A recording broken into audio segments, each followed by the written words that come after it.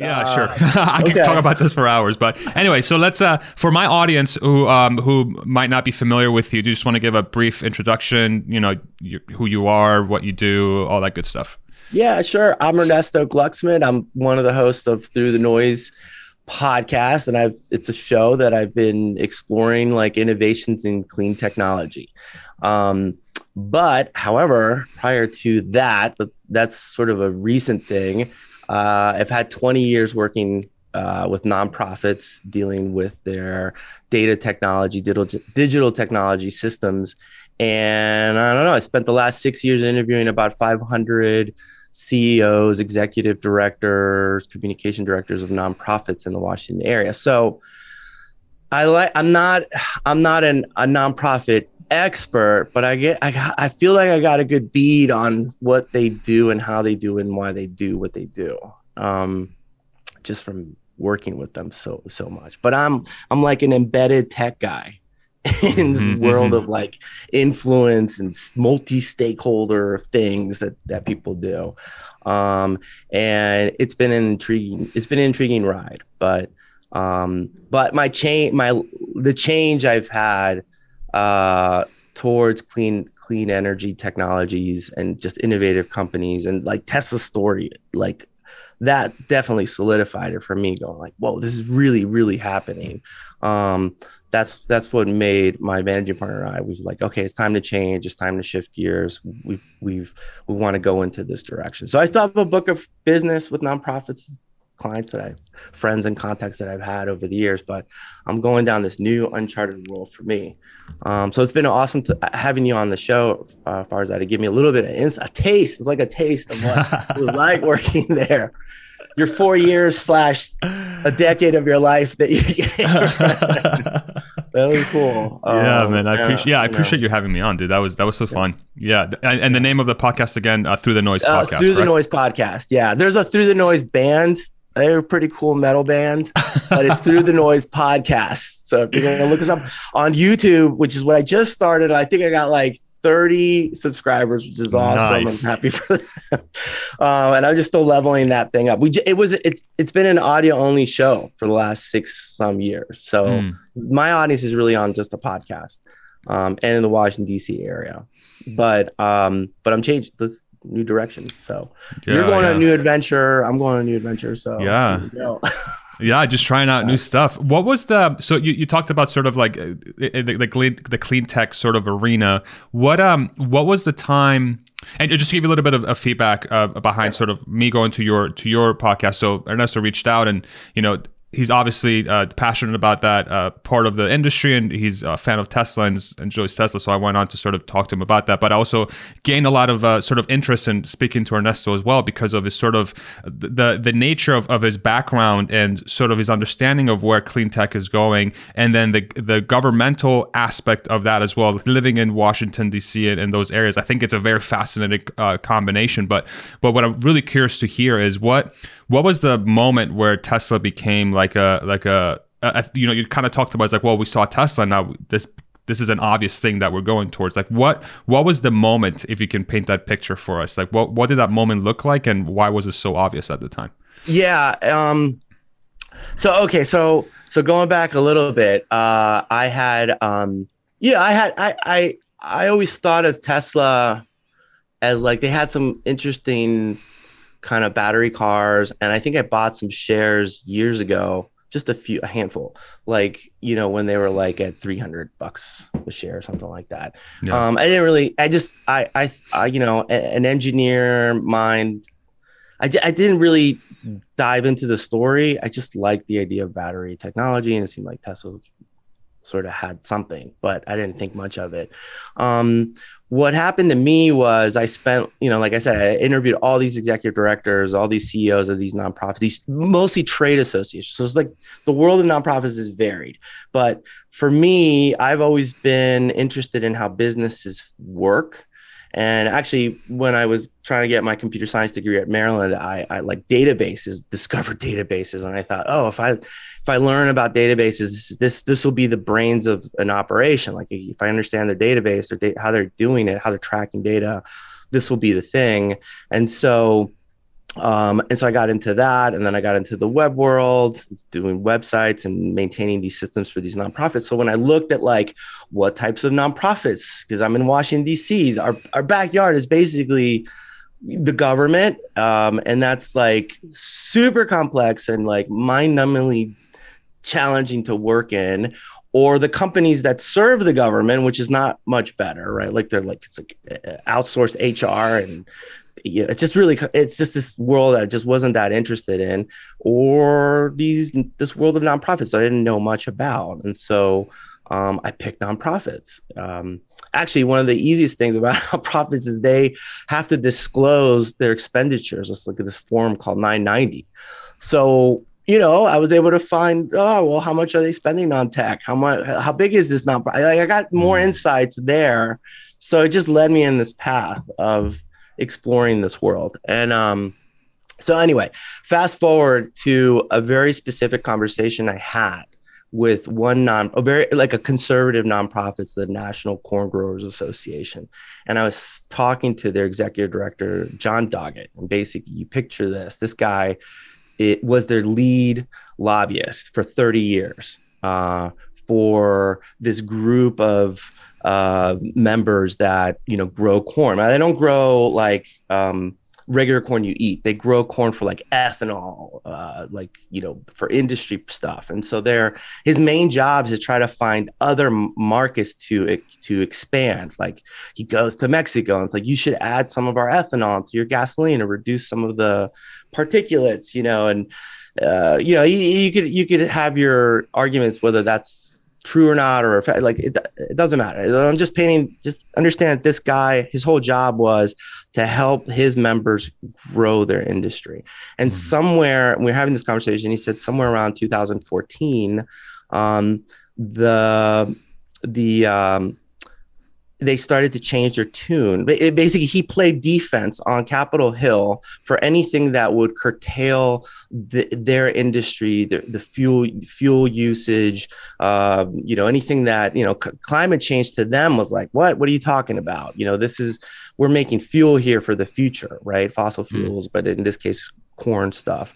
So it didn't register to them. But around 2014, he started getting some members complaining or reaching out because what had happened in some fields in, I think, South Carolina, just a little bit of extra variability in the annual weather patterns that happen, pushed just enough, like a micro centimeters, tiny amounts of water table pushed up salt into the field. So like he told me about it. He's like, you could walk the field in the morning and you would see the field would glisten, refractions of the salt that had basically been pushed into these fields, and it ruined the ability for the fields to yield corn.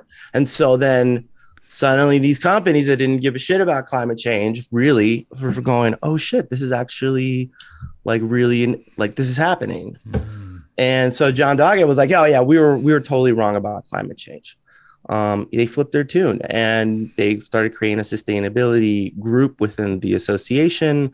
I looked them up. They created a memorandum of understanding and cooperation with the Environmental Defense Fund, which is like a real practical organization institute to help better farming practices. Like all kinds of things suddenly exploded out of that process. And I'm just sort of sitting there kind of hitting me in the face like, wow, this like super, but I mean, like these guys have like an office right on F Street where like they have a window, you could see the Capitol right there with a few blocks.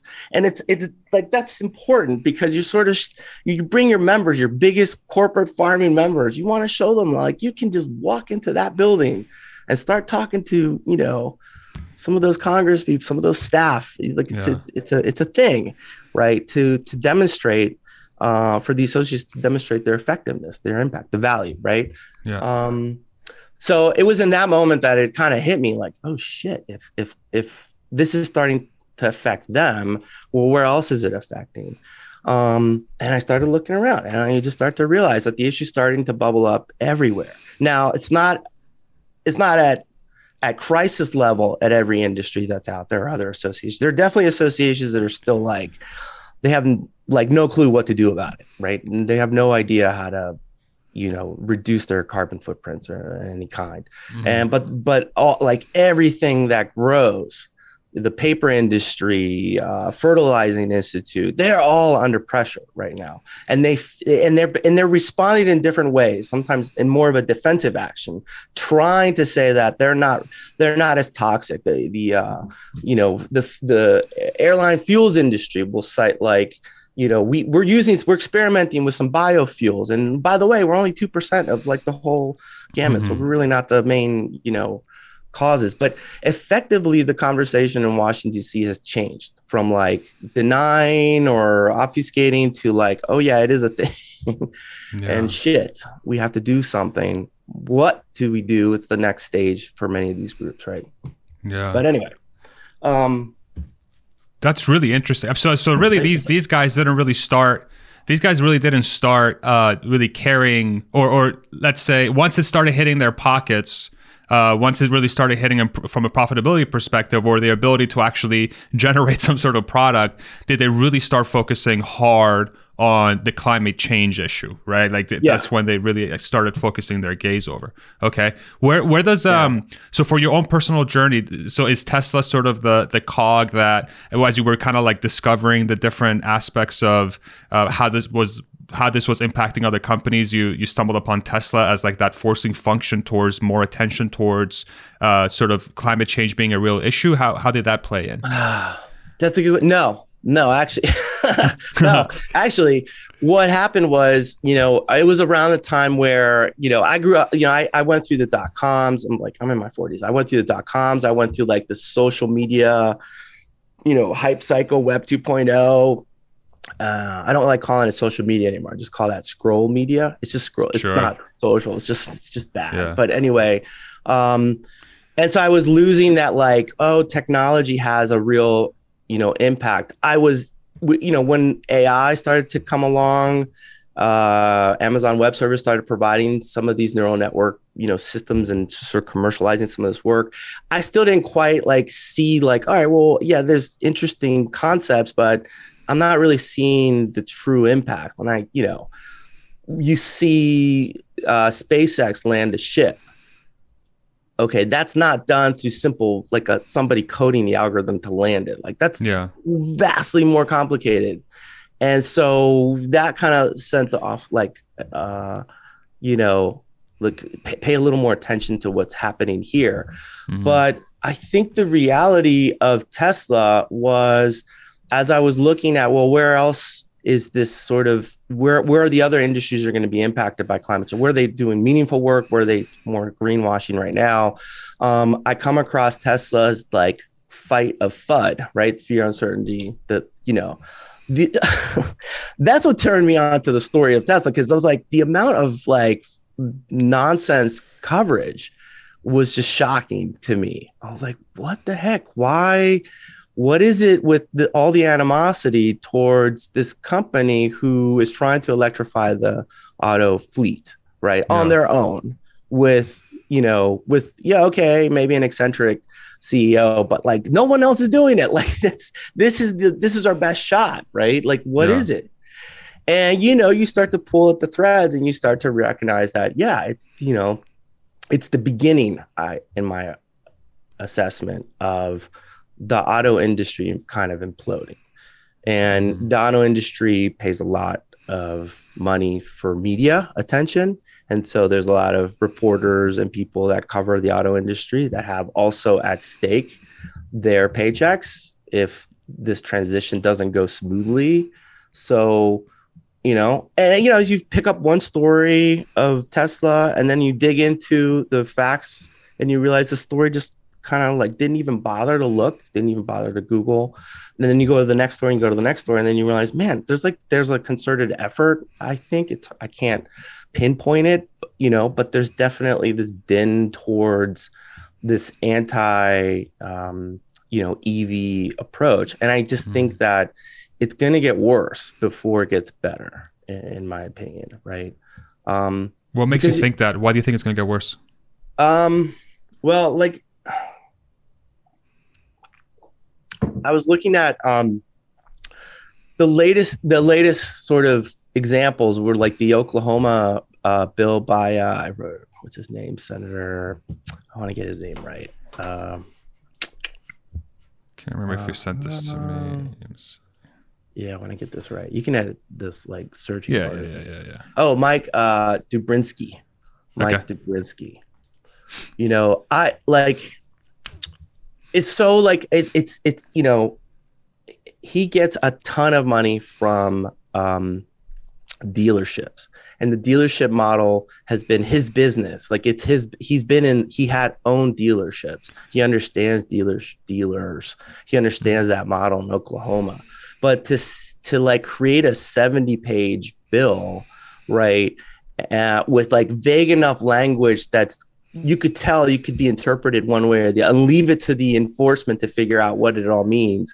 It's aimed at it's think that's aimed at. And I didn't go read through the whole 70-page. I got better things to do. I'm not that guy. No one's got time for that. Not even the guys writing it have time for that. You know? No, I can tell you a lot about that.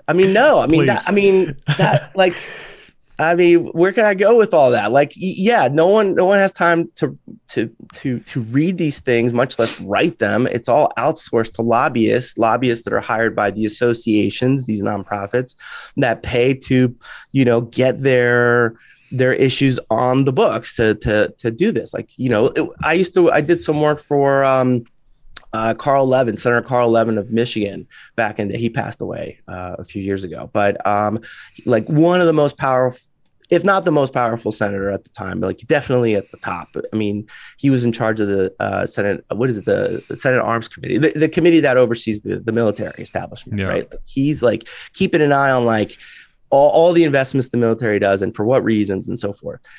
Like you would go into his office, beautiful on Capitol Hill, you know, like tall ceilings. But like his staff, they're crammed in there. It's like stuffed. And it's like they have maybe he's at the top, like it's seniority. So that he gets maybe like 50 people working for his, you know, and he splits them up in the district. Some are in Michigan, some are in DC.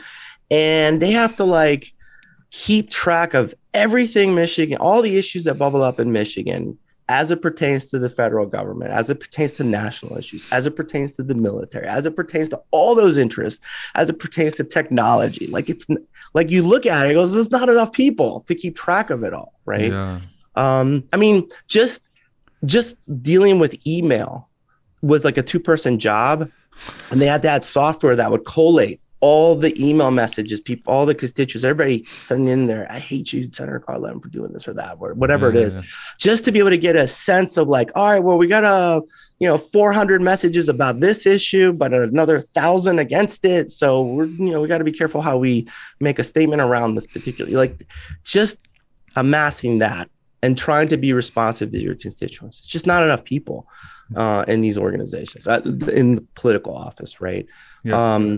And so what do they rely on? They rely on lobbyists. They rely on lobbyists making the case. They know that they have a biased perspective, but then they go, well, give me the data. And the lobbyists go back to the association, their trade group, and they go, hey, I need more data here. I need more invested in putting together this research paper because we have like one senator or Congress representative that is sympathetic to our cause, but he can't go on publicly making statements or make a bill or push it without us like really showing him how it's going to impact his constituent services. Like all they care about is how does it impact their constituents? They don't necessarily care about the grander things, right? Which is unfortunate. But I think that's sort of like, deal making and like the fancy restaurant here in Washington, D.C. Like it's like that's like an old trope at this point. I think that model's in trouble in general. The trade association model is in trouble. It's harder and harder for these groups to keep members interested and focused and organized around a particular issue. So you have to understand, like associations, like I don't know, I could stop and if you want. No, keep going. Keep going.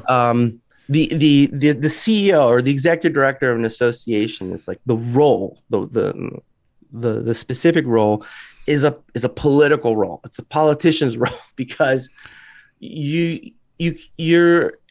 always under pressure to be effective advocate for the industry, but any one strategic decision or direction you might make could turn off half your members, right? Right. And your members start questioning, why are they paying dues for the positions the association is taking, right? So these guys become really good at just hedging and not making any strong commitments, finding the middle of the road. I mean, that's the job. So, the association world is not exactly the most exciting, but all of that work that they do with all of the staff is to help create an environment for these fiercely competitive, ordinarily competitive members, owners of businesses or whatever, to come together, set aside their competitive differences, and then really try to address particular issues of the industry. And so it's usually driven by crisis. It's usually driven by crisis. A good crisis for an industry is kind of a windfall for a good association team, because it motivates the membership to do something, right? And there's like a self-regulation, like even that aspect of it. Like the government can't regulate everything. It relies on trade associations to set certain standards, to moderate themselves, to referee their own industry. Like if there's like a safety issue bubbles up in a particular industry to an extent that regulators start going, hey, like your product or your service or the way you do these things is like causing this external harm, and we need, you need to do something about it, or we will do it, and our prescription's not going to be in favor, right, of the industry. That's executive director runs back, goes to the member, like, we better do something because this is going to happen if we don't. And so that usually galvanizes the membership to like, okay, organize themselves. Now, they have to be very careful too, because there's like a lot of things like, price fixing and collusion. Like these are big no-nos, but like if you put a bunch of bigwigs in a room at a fancy resort or something like that, I mean, that might happen. So you have to remind them, like, we cannot do that, or we'll get into serious trouble. But there's always some way, like, around some of these things. So you think of safety as a good example, because like who would not be in favor of creating more safe practices or safe products or safe manufacturing processes. And so, we need to reduce these injury rates of our products, the cigarette industry or something, right? We need to create labels. Let's all agree to allow some labeling to be on our packages. Like, why would the members ever agree to put labels on their package? It increases the cost. Well, if you do that, it's the carrot of the government, right? Where they may force it upon us, and we won't be able to control the label sizing.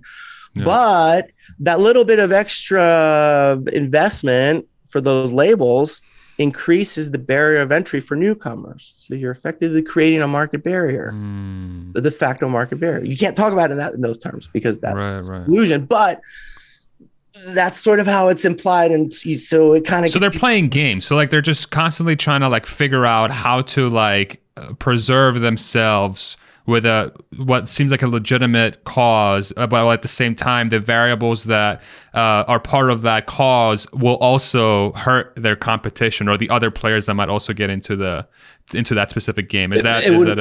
Would make it difficult for them to come in. More difficult, yeah. More difficult. So, have you been following this whole thing with like Biden like omitting saying Tesla for like the longest time? Were you aware of that? Yeah. So totally. Like everything that you just described sort of slightly reminds me of that sort of, especially like the first like 75% of what you were talking about. Is there, and there's a lot of like talk in the Tesla community about how GM and Ford are totally in the pocket of the administration. And there's definitely some weird stuff going on in the background that is not allowing that, where Biden, views it very negative if he says Tesla because of his constituents. And then you got Mary Barra, alongside Biden, and saying that they're the leaders. Like, okay, so how legitimate is that based on your experience being so close to Washington? Like, is that a legitimate statement? I mean, I have to say, I'm just the embedded tech guy. I deal with their data. Yeah. Of course. Working on that. Yeah, you're not gospel. So like, everybody listen to what Ernesto's saying. No, this is just, we're just trying to figure it out, right? We're just trying to see, and based on your background and what you've seen, Look, Ford and GM have unions. They have unions, right? And the Democrats rely a lot on unions to get out the vote, to get union support. It's a lot of people. And it's an unfortunate thing, because I looked at that in disbelief as well. Like, I still think, like, how lame, can't you also advocate for unions, but also create the space for just all EV manufacturers to, like, bring them, and stop with the, I just think that, that particular speech that Biden was giving, I think somebody told them, like, hey, don't mention Tesla because they're not a union shop. And then so he just got carried away with just like, oh, he was at the event. He's like getting, he's trying to, like, they're changing. She's showing like the new GM truck, whatever. He just sort of, there's just no time for, especially the president of the country, to pay attention to every single thing that's happening. And all he can pay attention to are the base and the base that got him into that spot. Like, he's thinking re-election. He needs their PAC money to come into the campaign. He needs the super PAC money to support, the Democrats in general need that. They don't have a good, they have trouble. There's trouble for them getting sufficient funding. Believe it or not, I know some people are probably listening and be like, what are you talking about?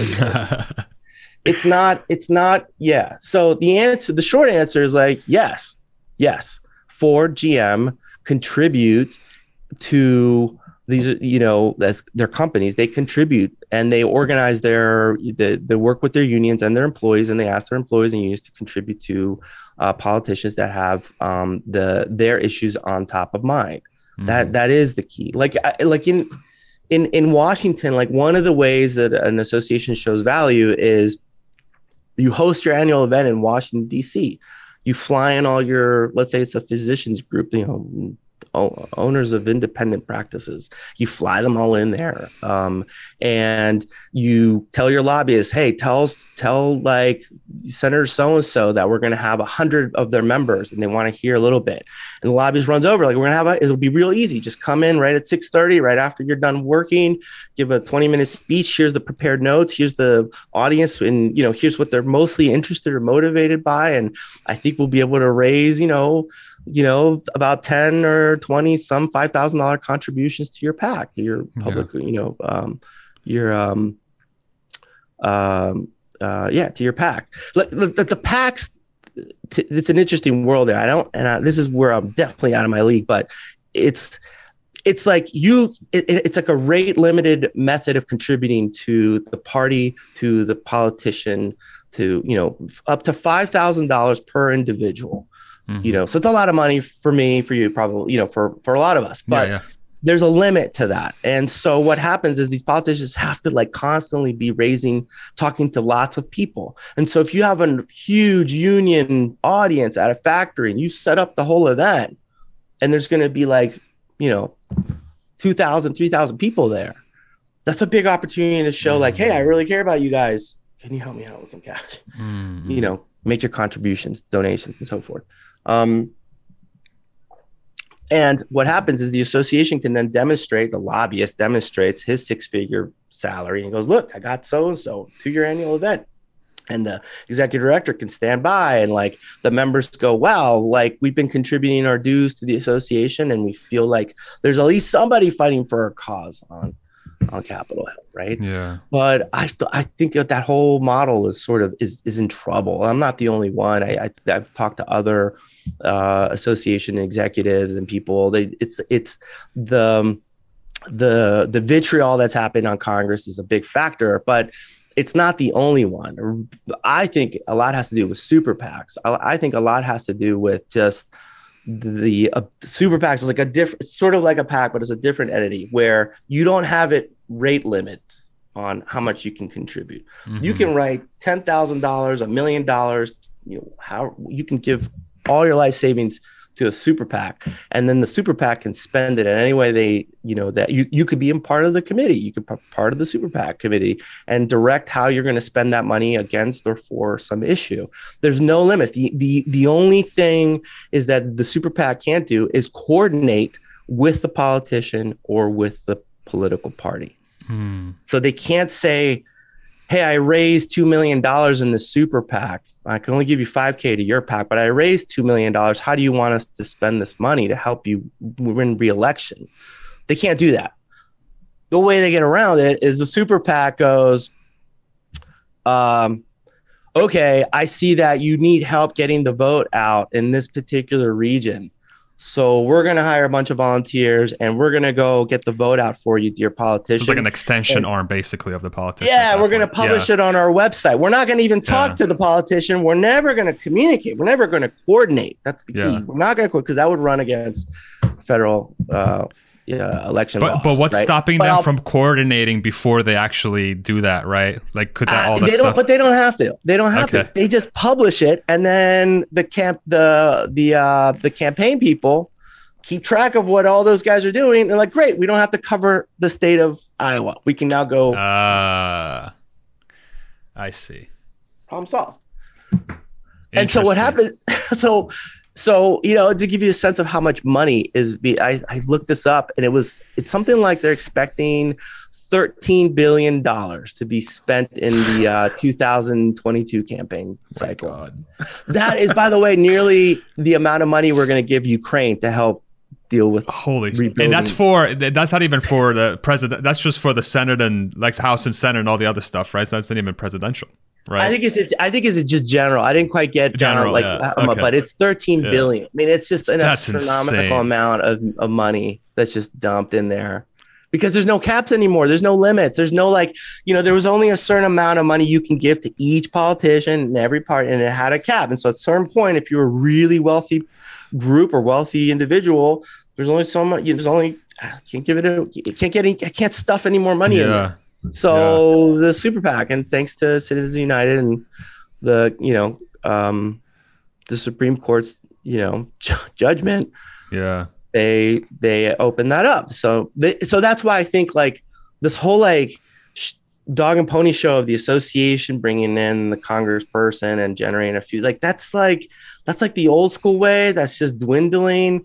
These lobbyists, the attorneys around that, it's not the same. And the vitriol on the federal level has really pushed a lot of efforts towards state stuff. So they go into states where you can actually have more measurable potential impact, or even smaller community efforts. Right, a lot of money and efforts being put into that. It's kind of giving up on the Fed side. Or on the regulations, so sort of like engaging with the actual the EPA or whatever, as they come up with new regulations, trying to help shape it in one direction or another. I mean, one little bit of regulation worded a certain way could spell millions and millions of dollars for an industry, one way or the other. So it's like these sort of needle threading over periods of years, and nothing is certain. So how does an association executive and staff and the lobbyists and everybody justify their efforts? And it's hard, but one of the ways they do it, and I'll give you a quick story on this one, but one of the ways they do it, which is weird to me, but makes sense. I'll give you the story of the footwear world. So there's a different conversation I had with them, but there's an association for shoe distributors and manufacturers of our shoes. And so picture this, something like well over 90% of our shoes are made overseas. They're made mostly in China. And so that's kind of a problem because if China decided to hurt us, they could just say, all right, we're not making shoes anymore. We're all running and there's barefoot. Nobody here knows how to make shoes. So you better duct and that's and they own a lot more than shoes, right? That's a problem that we could face with a bunch of stuff, but that's a topic for a different day. That's just one of them, right? Yeah. So this small association whose biggest member was Nike. Basically all they did was talk about tariffs and weird regulations. They had weird old tariffs in the books, women's shoes get charged more for some reason than tennis shoes or something. They're just constantly trying to get that approved. But one of the biggest pieces of legislation that they had going was this thing. I don't know if you heard TPP, Trans-Pacific. Yeah. So that was back in the Bill Clinton days, right? Yeah. Or before? Yeah. Yes. Before 11 countries, including Vietnam, they were in like Australia, the United States. They were going to create this like pact between them all, kind of like a free, lower the barriers to trade, and we're going to be able to exchange. And then hopefully we don't have to manufacture all our shoes in China. We can do them in Vietnam or other places where the cost of labor is paired to what happens in China, right? Yep. So as you can imagine, you're dealing with countries now, not never mind like a little industry in your trade association, the polemics around that, or your country's like national issues. You're dealing with entire countries, regions trying to figure this out. I mean, it's like a decade of effort just to get to the point where you think you have something that everybody could sign and pass in their legislature. Oh, like it's just an amazing amount of work. And Trump gets elected, and you would think, you know, Trump being a conservative guy or whatever, big money guy, you would think he would be like, all right, great. There's millions of dollars are going to be made doing this kind of trade. No, on the contrary, I think because the type of more populist position he had, he just went and just like nixed the whole trade deal. He said, we're not going to join it. So there went a decade of work. And this footwear group that I've been helping them make a podcast, and they still do a successful podcast, come in and like, you know, they're not too beaten up about it, but I feel like it's a touchy subject. And I was like, so how, what are you guys going to do now? TPP. And like one of the guys looked at me, he's like, oh, well, yeah, we're on the defense now. That's it. It's like the attitude is, they were pushing to make this deal happen. Be one of the voices on Capitol Hill saying this is going to be great for our industry. It's going to help us, you know, reduce our reliance on China. Overnight, that gets all thrown out. So they go back to the association. It's not a loss. But we kept it from getting worse. You know, we've been here advocating for your issues, and it's true. They're not in control of what the president did there, that it happened, but they can flip the switch and make the case that if the association isn't there, if they're not contributing their dues, then things could get a lot worse than just losing TPP. Like other things could come down the pike. So we got to go on the defense now. We got to start thinking, you know, creatively of like, where's the next potential threat to our businesses? And so effectively the association gets to weave this in-between line, depending crisis to crisis to crisis, right? So it's like kind of like, yeah, it's like, I don't know. I always thought like these like executive directors, CEOs were like the titans of industry. They had they had a clear understanding of the industry needs, a clear understanding of where they need to go. Yeah. What has to happen, and if there was a big problem, you go to the big guy. You know. Yeah. This is far from the reality. The reality is they're not the big guys. They're just they're trying to orchestrate some consensus. Yeah, they're steering the ship towards where the team is like they're taking recommendations from the team and other voices, and then they're kind of trying to make a decision. Okay, this is the direction we should go, just based on all the data that we've gathered. At least that's what I've seen. Yes, based on the members, based on what the board wants, based on like if we go this direction, how it might not upset as many members. We might not lose. We'll lose a couple of members here, but won't lose the so all the positions are like watered down, and they're just, you know, suboptimal. Suboptimal, which is very like if that's such a fascinating sort of story you just went through, because if I compare that, like say the thing I'm closest to is like something like a Tesla, for example, right? Who appears to be like counter to that. It appears that they're just doing whatever the fuck they want, essentially, you know, and you know, politicians be damned. And there's been a very clear like almost disdain towards sort of that world of like lobbyism or trying to get certain teams or groups on your side to achieve your goal. It seems like Tesla's just doing it their own way and they don't really care. But as you were talking through, the thing that really jumped out to me was, you know, and this is kind of also based on your comment of like, you know, I think over time the FUD might get worse, you know, for Tesla, is like, you know, you gave us a really good insight into how a lot of those relationships work. So in the event, So in the event that, say, your Ford and your GMs and your companies that are in America that have supposedly pretty strong lobbying power and are within, they're pretty entrenched within government, if they start to fail, okay, if they start getting into a situation where your Ford is no longer generating profit because they haven't been able to pivot fast enough to electric cars, and you have your GM that's going through the same exact thing, like what I'm very curious to see is how much louder and how much more aggressive the tone gets in government, either towards a movement towards EV or anti-Tesla. Because we already kind of saw, with the recent happenings with Biden and sort of that administration, is that, the omission of Tesla wasn't necessarily anti-Tesla. It was very like pro GM and pro Ford. Like but shunning. Exactly. But do you I'm curious, I'm very curious to see if it's going to be like reversed the deeper we go into it, where the government, because the other thing I'm thinking about too is okay, you have Elon Musk, who's this, the richest person in the world. And if Tesla continues to grow and grow, that person and that company is going to gain even more and more influence per se, because, that you have a market cap of, it could be the largest company in the world. It's already the richest person in the world who's going to become even richer. And then you have these weird dynamics that, depending what kind of person or administration is running the government, those things can be viewed very negatively. Tesla's monopolizing. Elon Musk is a dirty billionaire. He doesn't care about working people, right? Yeah. So I'm curious, what is the likelihood that the government straight up just turns negative against Tesla? They're kind of like with Amazon, because I feel like that, I don't know if you agree, but there's a certain tone with Amazon where Amazon bad. I believe one of the warehouses just unionized yesterday or today. So how do you see that playing out? Because to me, that's one of the things I'm afraid of, is the government just straight up turns negative on something like a Tesla, where and they go pro everything else because of that dynamic. I don't know if I'm talking crazy now, but I think it's already happening. I think it's already happening.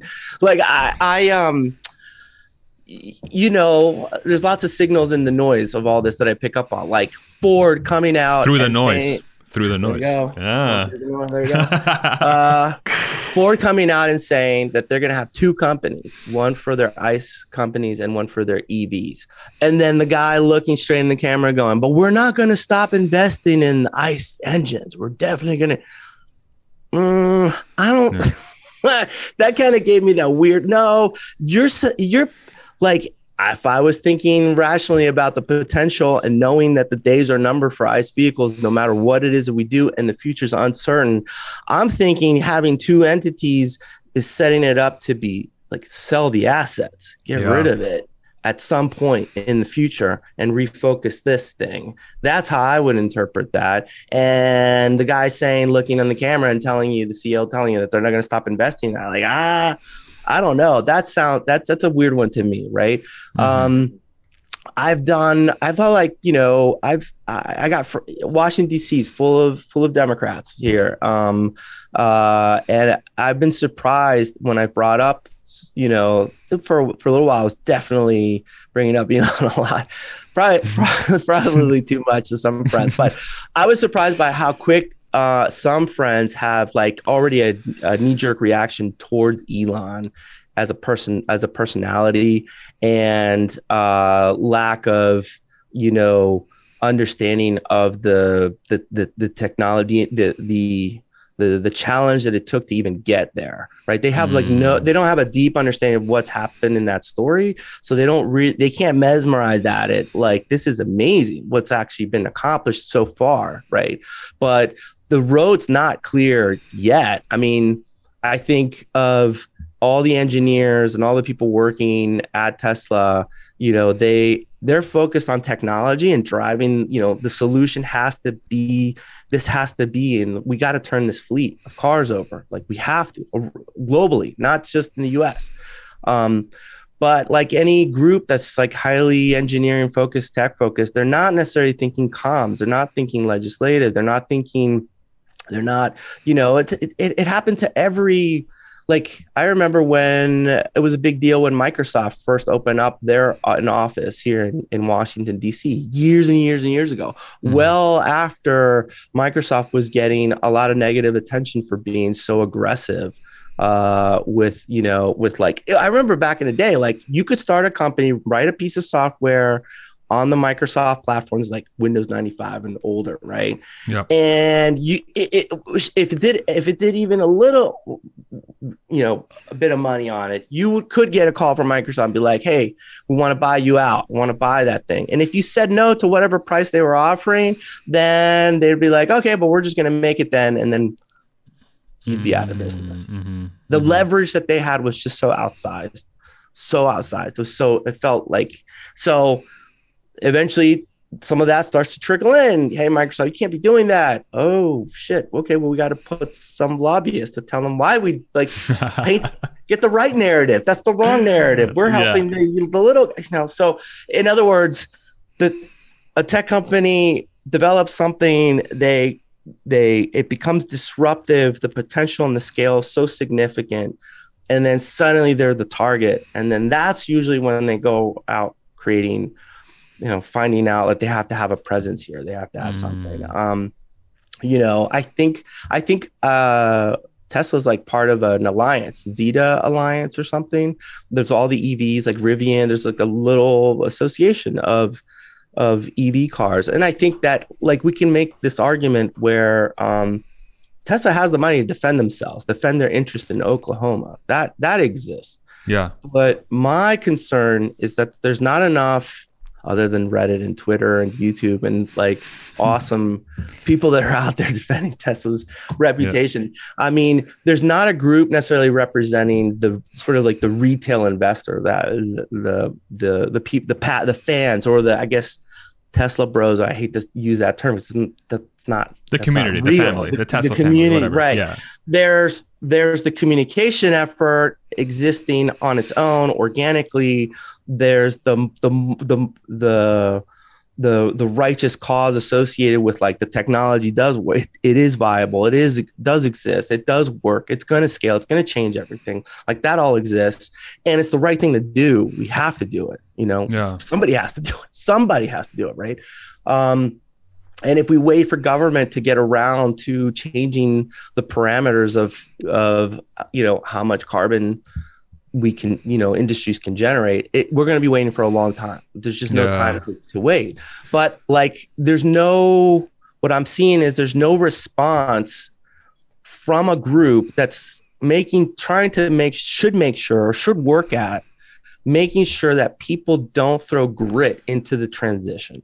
So by that, I mean, we need companies like Tesla, even though they have the richest man in the world and they have billions of dollars, they still need help because they're the target. That's everyone's pointing at them, and they're coming at any which way they can get to. First, it was media about the technology or their ability to actually create a viable car. Then it's about safety concerns or batteries burning. I mean, like the battery one is even the craziest to me because it's like there's no fire in the battery car happening. Like there's 2,000-degree fire with a box of like bomb level amount of fuel behind it. Like, and everybody drives that without any issues. And all the articles never cite statistics around that, right? Like, okay, right. But it's like this guy, this state senator in Oklahoma. Like he goes out, he puts the bill together in a committee, quietly crafting this thing, how we're going to protect our dealerships with like this movement, this thing that's coming in, Tesla. And then they pass it, and then somehow some reporter covers that bill's passage out of committee. That cycles up into the national news. Like, oh, look, Tesla's about, because anything that could impact the stock, Tesla might have to pull out of Oklahoma. All of that has happened without any real back pressure. Like if there was this is again out of my league. If there was a super PAC around supporting efforts to move things quicker, to transition faster, there could be an effort around that, where you see that in a committee and then you fund a communication campaign around, hey, we're here too. And it's not Tesla. It's a bunch of other people, the community, right? Like I think that's needed because I mean, there's probably listeners on your show that are sitting on like 6, 7, I know 8-figure sums of money that it's been a windfall. They got in lucky with Tesla. They follow this. They love and they're wondering what they can do with that. Well, that's what you do. You sure get together, organize, create something that there's some back pressure, something that'll make that politician think, wait a minute, is there a group that I would really piss off that would then try to unseat me or work, do something to grind up my political aspirations in this particular space if we push this along?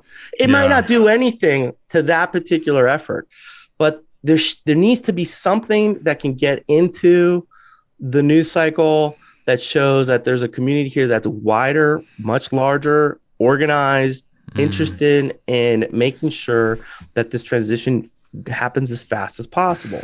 What's really interesting about that dynamic is that what at least what I've observed, and I don't necessarily disagree with you, but I think what's really interesting is that Tesla has been able to essentially go as fast as they humanly can already without any help. But I think the transition of everybody else is really what is a way more important here, because there could 100%. There could be a scenario here where, say, Ford and GM's and everyone else's incentives to move to EVs is 100% going to be profit driven. And it does seem like now they're finally recognizing that, hey, like if we don't do something about this EV thing, we're probably potentially could go out of business, or we're losing out on a piece of the pie that's not happening. But what I'm very interested to see is that, say, what I found, at least from my having followed the company for as long as I did, and so on and so forth. What's really interesting about the Tesla community is that, and anyone who disagrees with me, put it in the comments below, is that I think that there is a lot of us that think that Tesla doesn't need that help. That they don't need that help because so far they've been able to make it happen. You think about literally, like I said before, like they're going balls to the wall, and they're so freaking demand constrained that it doesn't really matter. They could probably still grow into their demand for the next 10 years or so, and there doesn't need to be anything to help Tesla get any positive press or some positive relationships from the government, because they've already done it. They're going to keep doing it. People that want to buy Tesla they already know that, and they're going to buy the Tesla. But Tesla can only make so many cars. So like in a situation where, say, Tesla is making, like, this is where my head really goes to. This is where I get really concerned, is like, even if Tesla were to make 20 million cars a year, which is twice as much as the current biggest automaker right now. I think Toyota right now makes 10 million, and Tesla's plans are to get to 20 million by 2030. That's great. So Tesla is going to get to 2030. But what about the other 80 million cars that get produced every single year? Where are those cars? I think that's where that sort of shift in tone from that perspective, or the drive from having a voice in government, or having a voice there that says every single freaking automaker needs to go to EV yesterday. And we need to secure a supply chain that's locally sourced so that we're not dependent on another country. You watch this whole Russia craziness that's been happening with Ukraine, and showing how a place like Germany, for example, is so freaking dependent on Russia's oil to run their country. What we don't want us to be in a situation in is that we're transitioning to electric vehicles, yet we repaint this picture again where we have to be incredibly dependent on a separate power who may not potentially have our best interest in mind long term. So that's where I see this going, that sort of this valuable discussion and this sort of thing in government to try and create that voice, is like everyone else needs to jump on board. And perhaps, who knows, maybe in 5 years' time, we may have a sort of dynamic where there are voices that are anti-Tesla, or for some reason Tesla falls out of favor, or God forbid, say something happens to Elon and he's no longer at the company, and for whatever reason, and then say Tesla's for some reason struggling to gain that market share that we're looking to do. And now if you have all these voices against Tesla, that could cause a problem.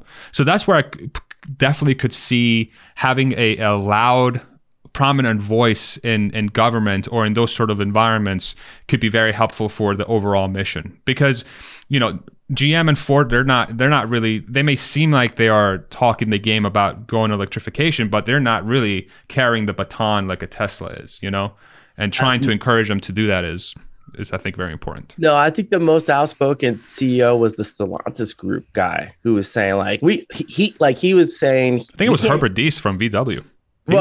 Yeah. Oh yeah, Herbert. Yes, yes. But the one that Yeah. actually shared his disdain for the fact that they're asking him to do the impossible was Stellantis. Like he's the one going, the rate of change, the investment that we have to do to flip this is ridiculous, right?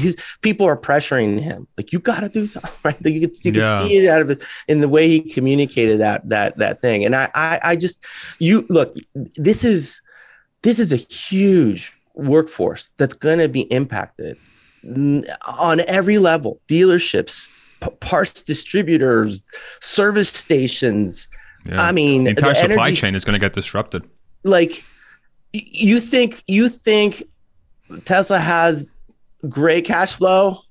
Well, not if they have to take on all of those countering efforts against him. And at first, it's been like, it's just like this little toy company making the Roadster or whatever, right? 10 years ago, 14 years, whatever. Now it's like, oh, well, they're making good profit. Maybe we should do a little bit. But in the future, it's going to be, oh, shit. We can't even get there. That's the threat to our business. We have to, and then it's like major push to do something that like just grinds that down. If you can just throw rocks in front of the lead pack to slow down in a race, they'll slow down so that you can catch up, and then you can show how great and innovative you were as well, right? And like they have the access because they've been investing in that access, and they've been playing the game for a while. Yeah. So I'm not saying that like, I don't know where the future is going to go, but what I'm advocating, or what I would say to like anybody that's curious, is like, it's not that hard actually to get your voice out there. You don't have to hire a lot of expensive lobbyists in Washington DC to start knocking doors for you on Capitol Hill or any of that. Like that game is dwindling away. They're not even as effective. They're struggling just to show the value to the best heeled, trade associations in the country. Like they struggle. It's on the side of like at state level. It's on the side at the county level. That's where a lot of impact can happen real quick. And it's on the side of like communications, like not just tweeting, but like paying to play, boosting those tweets. And forget like op-eds even. It's not even there. It's just getting messaging, communications. That's sort of like, that's the world. And that's what super PACs are doing. Getting the vote out on a, I watched Promised Land with Matt Damon and Francis, I forgot her name, but there's like kind of a way of, if you watch that movie, you get a sense of how something like the way the big guys can play games, but that game is available too. And it's not that, I don't want to give away the premise of the movie. Spoiler alert, right? but there's the opportunity to, let's say with like, I keep picking on this poor guy. I mean, he's doing the senator there in Oklahoma's doing it for his constituency. He's advocating for it because he thinks it's right. But, hire 10, 20 kids, give them all a t-shirt uniform and start canvassing right around the district office. Yeah. And you want a nice view. You want the district staff to go, wait, who are these people walking around collecting signatures?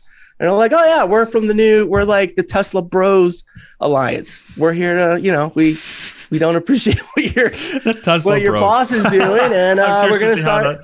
Yeah, I don't know. Yeah, I don't know. Don't call it that. Call it something. But whatever, you want to be like that could be a strategy to show, hey, we poked the bear of the retail investor community of the Tesla world that understands that this is essential. Like this thing that's happening has to continue, and that might be enough to then cycle up into the news to make sure other politicians don't stay so one singly biased perspective, and then start going, if I pick this fight, I'm going to get not just a bunch of Reddit comments and Twitter, but I'm actually going to get some canvassers, and there's a super PAC. They're doing, I don't know much about them. I don't have time, but I know that they exist suddenly. That starts to change then the politician has to start hedging back to their constituents, going like, I understand that you big concern about Tesla, blah, blah, but we have to figure out a way to move forward. In fact, that's what he came out recently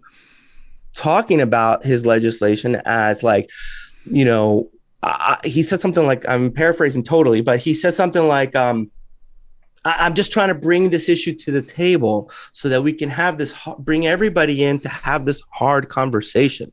He's only saying that because he probably got a bunch of people online spamming his office, calling him, going, what are you doing? You know, he didn't know that probably even existed. You know, he probably never thought of it. He just thought Tesla's the bad guy. Elon's crazy. And gosh darn it, I got to protect our interest here. You know, my buddy down the street, he owns a few dealerships and he's concerned. And so I got to do something, right? There's no back pressure right now other than after the fact, after the bill got out of committee, after a bill works its way up, right? Yeah. So what's really interesting about the Tesla community is that they seem to be very like good at organically sort of coming together for a cause if it appears existential. So like the entire reason why the YouTube community and sort of like I really started seeing this happen in like 2017, 2018, especially like into 2019, like especially into 2019 and 2018 was when the FUD was at a peak. Like it was freaking, I tell the story all the time. Right? Was mostly the FUD directed at like the car, the everything, dude. Cars going to explode, you know, batteries are faulty, they're going to go bankrupt, Elon's crazy, everyone's unhappy, there is bad work practices every single day. Like literally, I remember there was like, it felt like forever. It was probably like 6 months, probably longer. But like I would come home after working, 12 to 14, 16 hours in a day, freaking exhausted. I would come home and then I would like open up my texts and I would see like messages from friends and families like, hey, did you see this article? I really think you should sell your stock and leave the company because it looks like the company's not going to succeed. So I'm like, okay, that's nice to come home to.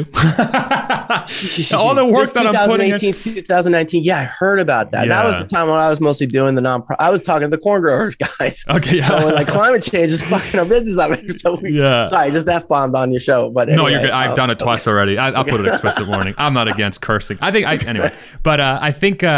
But what was really fascinating was seeing the sort of the very organic, natural support that the community started like all these YouTubers started coming out of nowhere. All these Twitter folks started coming out of nowhere. All the forums really started creating a lot of different incentives to try and sort of debunk a lot of the crap that was said. So like anytime an article will come out that was, proper bullshit, you would have like these efforts in the Twitter space and on the internet and through YouTube where people are like debunking what's going on. One of the earlier ones I can remember is there's this channel called Tesla Daily. It's run by a person, Rob Maurer. He's been doing it for I think 4 or 5 years. He's so good. Shout out to Rob Maurer. Invitation. That's the one I recommend to anybody who doesn't know anything about Tesla. Be like, oh yeah, check this guy Rob out. Yeah, he will bring you up to speed. He's great. He's so good. And one of the things he did was one of the premises that he had was like, hey, I'm just going to start. Here are all the articles that are happening that are going on right now that are not true that are talking about Tesla. And then the angle of the channel is, hey, I'm going to sit down and sort of give insight into what's actually happening. Like I'm actually going to tell the real story. So it's very interesting how that bubbled up, but it bubbled up in a time where it almost needed to bubble up because the attacks were so vicious and it happened every single day. Stock price was down. Tesla's going to go bankrupt. Elon says something weirdly funny on Twitter. Elon shouldn't be tweeting because he's crazy. He's losing his mind. A small miss on a profitability thing. Oh, Tesla is not keeping their promises. Model 3 ramp is late. Oh, it's proof that Tesla's going to go bankrupt. Like every fucking day, something was coming out. So I'm really curious to see the existential nature of sort of the dynamic that we talked about. But also what I'm really like, oh, before we keep going, are you still good on time? I know we're a little over an hour now. Cool. Keep going. Yeah. Cool. So I think one of the things that also really interesting is like one of the things I could see play out is say Tesla, say Tesla continues its growth trajectory, which I believe they will, but say Ford and GM aren't able to catch up, and then you have one of the developing things that's happening. I don't know if you've been sort of keeping up on this, but China is building some legitimate electric vehicle car makers, and they haven't been really secretive about this, but they're going to look to sell those cars here in the States, right? Yeah, so one of the things, 30 companies, something like that. I heard 30 companies. Like it's a real industry at that point over there, right? Like yeah. So I'm curious, like in the event that say what if the gap that's left by Ford and GM is filled by a foreign automaker, and it's just Tesla remaining, and they're the only legitimate American automaker? Like how do you see that sort of dynamic playing out in this case, or do you even see that as a potential dynamic? Do you think that there's enough in place to prevent that from happening? I'm just curious to hear your thoughts on that, because that's one of my legitimate fears, is that America goes from 3 to 4 automakers to just one because the other guys aren't able to shift gears fast enough. I don't know. I mean, the debt load that GM and Ford, each of them carry, is amazing. It's just like, how are they going to retool all their factories for everybody? I don't know. I just think there will be consolidation. There'll be some merger acquisition for setting it up. I don't know what to say, because it's like, it's very possible. And at some point, if something really happens where a couple of these big guys implode, and too big to fail, that's not really true anymore, right? That financial world, that was certainly apparent that it can happen. Well, then we're gonna have to get a bunch of cars from China to keep turning over the fleet that we have. I don't know. I just see that this definitely plays into national security concerns. I think what Tesla's doing is just remarkable, and they should just keep focusing on making as many cars they possibly can, in my opinion. But we need, like, the crisis you pointed out just a moment ago, where in 2008, 2019, the FUD started to reach high, and then it motivated all these guys that were more just consuming the information to start, generating content back. That's exactly a good crisis shouldn't go to waste, in the sense that is exactly what has to happen. And in addition to it, you have to continue to organize, because the din of that may have gone down a bit. It certainly, when Tesla reached profitability, everybody's like, oh shit, this is real. Yeah. But it doesn't mean it can't happen again. And to the extent that these larger legacy automakers start to really face existential crisis, they're going to shift their $100 million marketing a year budgets towards, what do you think? Slowing down Tesla any possible way, creating market barriers anywhere they can get them, and just get real nasty about it. And I think that you want to have an organized approach, not just the Twitterati. Sorry, Twitter guys. Not just the Twitterati, typing in all caps of how unfair it all is, but an actual concerted group organizing on a strategic mission. I mean, you got to go the association plan here. You got to go through that. You don't ever want to, it wouldn't really help if you got a bunch of attack ads in Oklahoma, because in some ways you might be creating the crisis for that that congressperson to go back to his base and say, hey, see, they're all attacking me. They're coming at me. I need more money from you. In other words, the counter response could be worse, right? Yeah. Then you don't attack directly. You have a strategic plan. You go around the flanks and you create organized communication efforts, and getting out the votes in a way that signals that you're there, but you're willing to still, so that they don't go too crazy with their efforts of protecting their dealerships model, right? Yeah. There's a key. And this isn't me. I don't know how to do that. You hire pros that do that kind of stuff and suggest the right approaches, but it comes down to what those goals are. But what I can say is that I'm worried, because I think it's going to get a lot worse than it's before it gets any better. Yeah. The more successful, Tesla becomes with their products and their ability to deliver. I mean, shoot, if they crack, fully automated driving, if they crack that nut, there's nothing. You'll have electric cars that you have to drive, or you'll get an electric car that you don't have to drive. Which car do you want? At that point. Right. So, exactly. And who knows how long it'll take to make that thing happen really fully. But they're making clear progress. Yeah. For it to be like truly mass produced and for it to be like ubiquitous and everywhere, it's still gonna take a long time, at least a decade, right? At least. But even then, like one of the things you said that was super fascinating for me, it's kind of ironic, is that, in the event where Ford and GM really have to start throwing rocks at Tesla to try and slow them down, that opens the door for the national security issue to open up, and that's where China can swoop in and take all the sales. Yeah, and maybe that's really the issue, because if you just sort of say, if you craft your narrative, hey, we shouldn't be throwing rocks at Tesla because we need to transition to help the environment, maybe that doesn't have the great enough, umph to, oh no, but China might, then the China narrative might be more effective, right? And so like you gotta stress test some of that. You got to organize around that and really see who listens to it. At the end of the day, like associations usually have like a lobbyist for the Republicans, a lobbyist for the Democrats. The Democrats go out and lobbyists talk about health impacts and low income job growth, or those kinds of things that sort of children, the kind of like the hard stuff. They leverage that in those discussions, but then the same issues are just sort of change to then go with a conservative point of view, the impact to the local economy, the growth of business, the innovation, and of course China can go, that seems like an awesome switch to consider. And I know for sure most people don't understand how much more the auto market and how vast that auto market in China is growing. Like our guys they're just getting along. GM just opened up one factory. Like they should have had 10 of them by now. Yeah. Well, what is going on? Obviously, it's the incumbents. They had a model. They're stuck in their habits. They have pensions and unions, and there's just that thing that. It's so interesting too, because if you even talk to like the wider public, like the thing that I still to this day that I hear, like it's still not, most people still don't believe that, this transition is actually legitimately happening.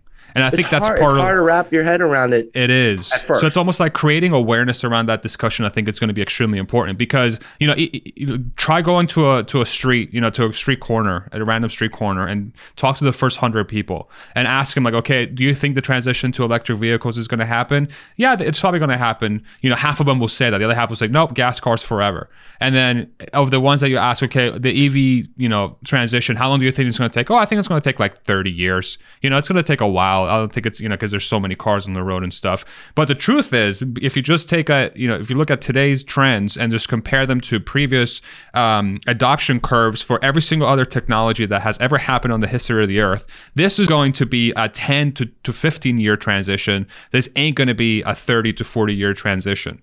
And unless there's players truly ready to really make that transition happen yesterday, it will not happen.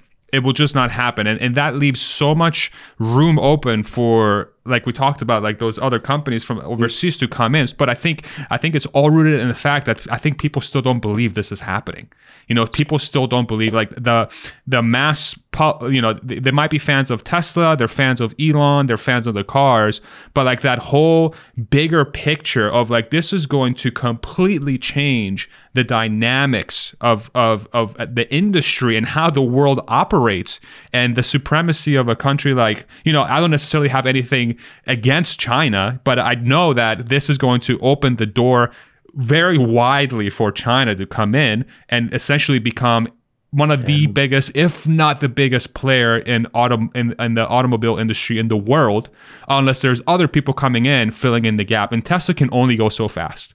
So fast. Short of them literally just becoming as big as Ford and GM combined, plus Tesla, plus Stellantis, which is, I don't know how many million cars a year they'll have to make at that point. Like, this is leaving the door open for another player to come in. And I think longer term, if I'm going to think, okay, so how does, like, what is a serious thing that can happen for us as a country, is like we start losing that manufacturing capability that we've been losing for the longest time. And this is just yet another thing that's happening, where because we were so slow to understand this sort of overall play that we've essentially given up our lead entirely. And there's people have been talking about this. I don't know if you follow Sandy Monroe, but he's an engineer on Tesla. Yeah, he's been around. Seen some of his breakdowns. Yeah, but he's talked about this. He's talked about how there's automakers in China that are legitimate. They're going to be legitimate players, longer term. And yeah, man, I don't know, man. It's just it's weird. It's such a weird time. China has just sheer numbers of people. Like I can't remember who I was talking to. I think like city planners, something like. I don't know if these numbers don't make any sense. Probably I don't quite remember. But I remember like somebody said, yeah, in the U.S. we graduate like 3,000 city planners a year. For people that know how to plan a city, make it more better for everybody. But in China, it's like 300,000 city planners. It's like the order of magnitude of more brains. Whoa. Now you might say, hey.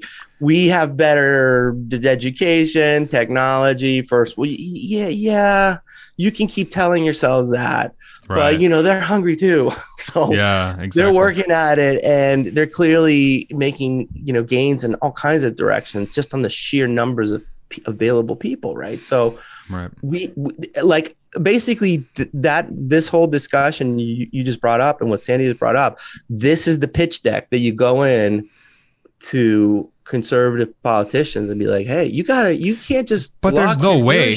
But there's no way they're gonna buy that though. Like this is such it feels so long term. You gotta have somebody that can paint that picture for them, right? Like you gotta have that. You gotta have that's the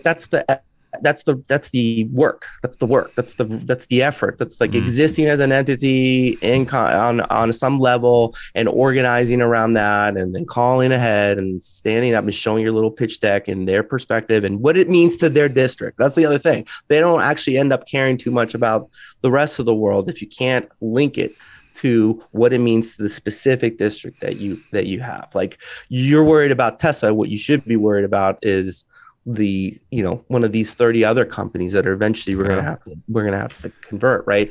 But I mean, part of the challenge is that there's so many possible directions threats can come to just slowing the EV growth, right? Never mind Tesla, but just in general, that it's hard to picture where you would want. And so you gotta have some people. You gotta have some people on staff under a nonprofit. I mean, there's some out there here and there, but I didn't see that many. Like I went to Open Secrets website and I was like, well, let me look at what PACs are there that cover, this stuff. And, you have all your utilities have PACs, you have obviously your fuel, and then you have your alternative fuel companies, ethanol, corn, and so forth. But that's just like plain like footsies in the direction of transition. Like we really need to get, and there's going to be a real hard conversation about in the future bringing nuclear power back because we got to upgrade the grid to deal with everyone plugging their cars in, and we need a lot more power. Yeah, and we need it in a way that's concentrating those externalities. You just can't burn it and just dump it in the air. You just can't, right? Like we have to have that conversation, and that's a tough one. But I've had the nuclear, I forgot the name of it, but I had the Nuclear Association on the show, and they've started to notice that finally they're getting their due. They're getting some attention they didn't get before. Good. The people are opening up to what is the current state of the situation there, right? Like what if we had to, Was it the Russia thing that helped him get more attention, or was it before that? Before that. That's like another climate change thing. It's another climate change thing, And they have better design. They have nuclear power plants that can shut down like without the passive shutdowns. You don't have to do anything. It melts some ice core thing that then brings in the stuff that stops the reaction. You're done. It's not Chernobyl anymore, but it's still scary. It's still a big public outreach issue. Like you would have to generate a ton of money just to deal with like educating the public around those particular issues, right? And that's what everybody's afraid of investing in nuclear power is really like the pushback you would get from the public. But it's starting to happen. So those things, like people that are in these institutions, they know that this change is happening. What they're trying to do is how do they shape some of that to benefit or to at least extend their current business models, their current way of doing business before it's like, lights off, we have to go batteries, or we have to go this way or that way. Yeah. It's just, there's that work. And then, there's so many, it's not just like there's so many lobbies that would be, or so many industries that would have to like completely shift. Even the oil industry, the energy industry, that you got the dealerships, you got the entrenched automakers, you got people all along the supply chain that we're probably not even thinking about, that probably have some sort of skin in the game where this entire transition they would be hurt by. So there's like so many forces you would have to almost counter. But then on top of that, you also have to build the damn infrastructure and the supply chain of that new thing that in itself is going to be incredibly hard to do as well. So like there's just so many things that still have to happen for this thing to actually to take effect. And I think maybe that's a lot of the people that perhaps are not deciding to invest that time is they recognize the fact that there's just so much already out there that needs to be dealt with, that the problem seems too large. But if it doesn't get dealt with, someone else is going to come in and fix it. And then it's not necessarily going to be us. It's either, well, you could, Elon mentioned it, carbon tax. I mean, you could create an escalating carbon tax on some level that funnels that money like kind of into this process. Like as soon as there's a little bit of a tax on that, then the investments start to make sense. Like part of the problem is that there's also no clear direction. So when do you invest in a nuclear power plant? Like if there's not much backing the potential for it, like it's, you're not going to get it from VC, venture capital guys. They want their money in 4 or 5 years, but these things take 10, 20 years to build and finance and so forth. So you need some kind of government intervention there. But if there's a carbon tax and it's got a schedule as it increases over time, now you can plan and forecast against that. Now you can create investments and assets that, you're going to get your money out of at some point, right?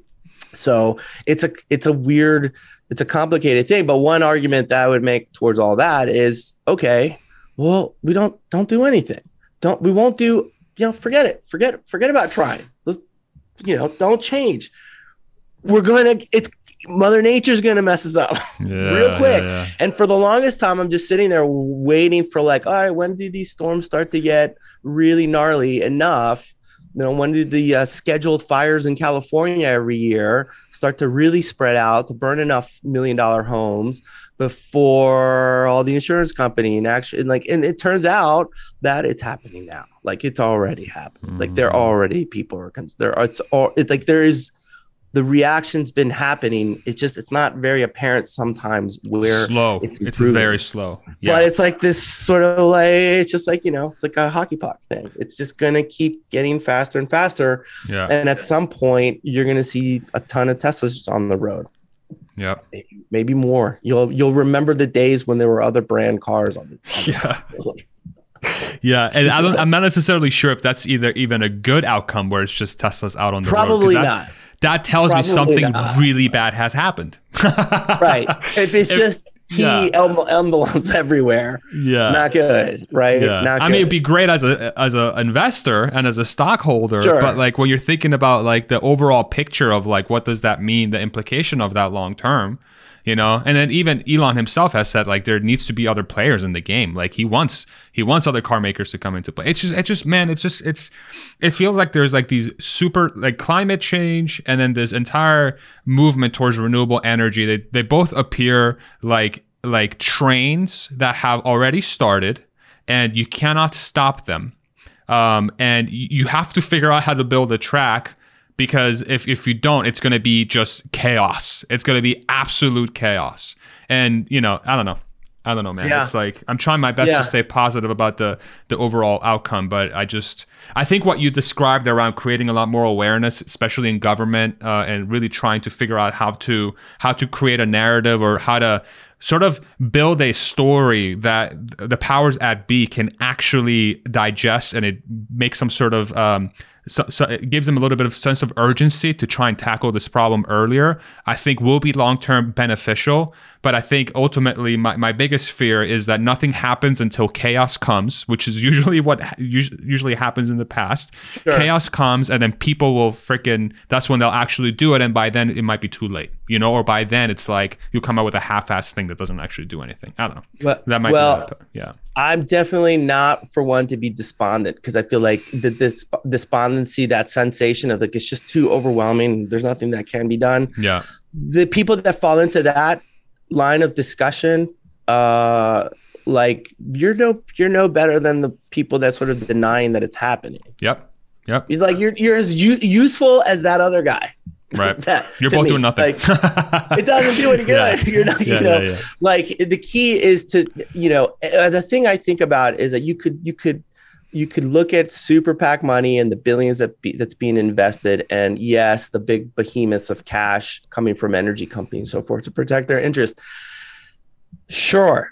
But it doesn't sometimes take much to poke them into an overreaction, or to create a scenario where, oh, wait a minute, this isn't the only game in town. Too much of that money, that kind of discussion is just, they're used to that. They don't know who else to turn to, right? They're not going to go on, Tesla Daily, right? What's his name? John Maurer. Rob Maurer. Yeah. Rob Maurer. I'm just terrible with names, by the way. Okay. Rob Maurer. They're not going to go on Rob Maurer's show unless something's like poking them to like, you should go talk to him, about this, your perspective on whatever. Like you have to coordinate over time and organize around that. And so it's good that everyone's organized the way they are organically at this point, but there's another level to this game, and it's putting a little bit of cash and hiring some of those same pros that know some of those strategies and developing some like real pinpoint. It's sort of like it's like, let me give you the example. It's like putting you have a bunch of cars speeding in a particular part of the highway. You don't have to get them all with the speeding ticket. You just got to get one or two and make kind of a big deal about that in some way, to show, oh, there could be enforcement, or there could be, small actions can have large implications. Yes, especially in places where they're totally unexpected. That's the strategic. That's what a good communication strategy would help. A professional would help, like determine like what's the best spot to make a little bit of a push. Not in this sort of weirdly activist going to interrupt the meetings or like, no, right. I mean, show them an effort. It doesn't take that much money. It's not in the 6-figure sums. It's just sort of like showing that you're there is usually enough to make somebody think twice about not including Tesla in the next speech or in the big press about EV world. And like, oh, well, I don't want to start attracting some of that super PAC money towards me. There's just has to be that thing. And maybe it's just you and I talking about it, I guess. Hopefully maybe somebody out there that's done really well could think about that. It's not that hard. You just gotta... What's really interesting, that the immediate picture that came to my head when you said that is like, if there was a senator or a representative or even say a presidential candidate who like literally would mention Tesla and say Tesla is the greatest American company, whatever rhetoric you want to push that's positive for Tesla, the Tesla community would freaking rally around that person so hard, and they will make sure that person's name is constantly repeated in discussion, like without a doubt. Well, because the community and the company has been dragged through the mud so many times in the past, that any sort of like, say, personality or person that actually has influence in government or policy actually says something, and they make some sort of a platform around the fact that Tesla in the EV world is good, but also like definitely get the Tesla name in there and make sure you paint him in a positive manner, bro. Like they would get so much support. It would be ridiculous. You would be just in this like hour or 2 hours we just talked about, just came up with like 2 or 3 strategic approaches. We could do that. Let's fly into DC. Let's start it. And you and I are just going to walk down, here, the Russell building, knock on their doors and be like, hey, we're looking for somebody that would be willing to mention Tesla and a few press releases from your offices. This is how it would impact your district. Here's the data on it. This is why you should get behind it. And by the way, watch out. China might come take your constituents, union shops if we don't do something. Like that's it. I mean, that is it. That's like you have to think through that, put together a little plan, and then you have they call them a day of action on the Hill. You have an annual event, get everybody together, you give them all the note cards, and then you just walk 100 people on Capitol Hill. That's so fascinating. The Tesla bros are on the Hill today. The Tesla and bros. You better watch out because you might end up on one of their YouTube channels if you don't say the right thing, and if you don't somehow pander to their interest a little bit, and but just to make them aware that the community exists and that it's done financially well so far. It's powerful. It's a powerful community, man. It's a powerful community. I think what's also interesting is that I think a lot of folks in the community though, like just from my casual conversations, and I'm still trying to formulate my thoughts around this, but like they probably find that whole dynamic kind of sleazy, it's like, of course. And I think I'm curious if that's why perhaps that hasn't happened yet. It's because sort of like, the way Tesla and sort of the community sees solving problems, it's like, it's first principles thinking, and we just have to innovate on the process. And what's sleazy about it? Advocating for your interests to the representatives that represent you. I think it's like the whole like, you got to stick a little bit of money in someone's pocket, either passively or, directly. No, that's why. But that's why I said no. Well, see that. Hold on. Forget Pat. So you got to reframe that, right? You got to reframe that. Yeah. No, do it the way the big boys do it. You do a super PAC, and then you get to spend it any way you want. Don't coordinate with the politicians. Don't have any communication. Right. Just decide. Like, we could be buying some, ads on a particular district, or like it could be a variety of things, which is what people are doing anyway now by creating YouTube channels and writing Twitter. But like, also walking the halls of your local, your state capital. If anybody watches a show that's in Oklahoma, you should pick up the phone and call that guy and tell him what you thought, because they will put it on a check mark one against that, and they'll just collate your email. Another, if you really want them to read something, the old trick of like, write your letter and overnight it by FedEx. So they'll open those. They will open those FedEx over. That must be pretty important. Yeah. Your state politician something, and they don't need a lot. They just need to know that you're there and that you're paying attention. That's the main thing. And to some degree, that has to be coordinated, because it can't just be like one person or two people. There has to be like a come on a consistent basis. That's why associations are good, because there's reason to meet together. There's the the annual event, there's continuing education, there's some webinars, there's just this thing that keeps you paying attention over time. It could be around these shows, it could be all everybody that already has this sort of voice out there. But we I think that there's a gap is what I'm highlighting. Yeah, but there's a little gap there that's time to gel around it, and don't wait for Tesla to do it. They're going to do what they're going to do. They're going to defend their interests. They have attorneys and so forth, but the retail investor, the community, there's still another level to this. Sure. I'm not suggesting that if anybody's actually thinking of starting a super PAC because of any of this, like, just find an attorney, one in DC somewhere, have your like. There's a lot of detail, but I'm just sort of what I've been able to glean off of just working around these people over the years is that's how it's done. That's the way issues are pushed and evolved. So.